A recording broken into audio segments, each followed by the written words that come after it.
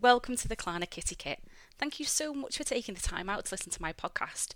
This is centered around why being an adult should actually come with an instruction manual. In this first episode, I wanted to give you an idea of what to expect from the KlanaKitty Kit going forward. So I'm KlanaKitty, or Kitty for short, and I would describe myself as strong, independent, dry-witted, but also a massive softie. Recently, I've embarked on a personal journey to work on myself, to look inwardly and figure out ways in which I need to grow, develop and learn. This has now led me to create the KlanaKitty Kit. I wanted to share my personal growth journey, what I've learnt, what I'm continuing to learn, any nuggets of wisdom I can share, as well as some funny stories along the way. I hope that this will resonate with some of you, as well as highlight that whatever you are dealing with personally, it can be shared, resonated and empathised with. Throughout these episodes, I'll be covering a wide range of topics, from why we outgrow people to our inability to say no.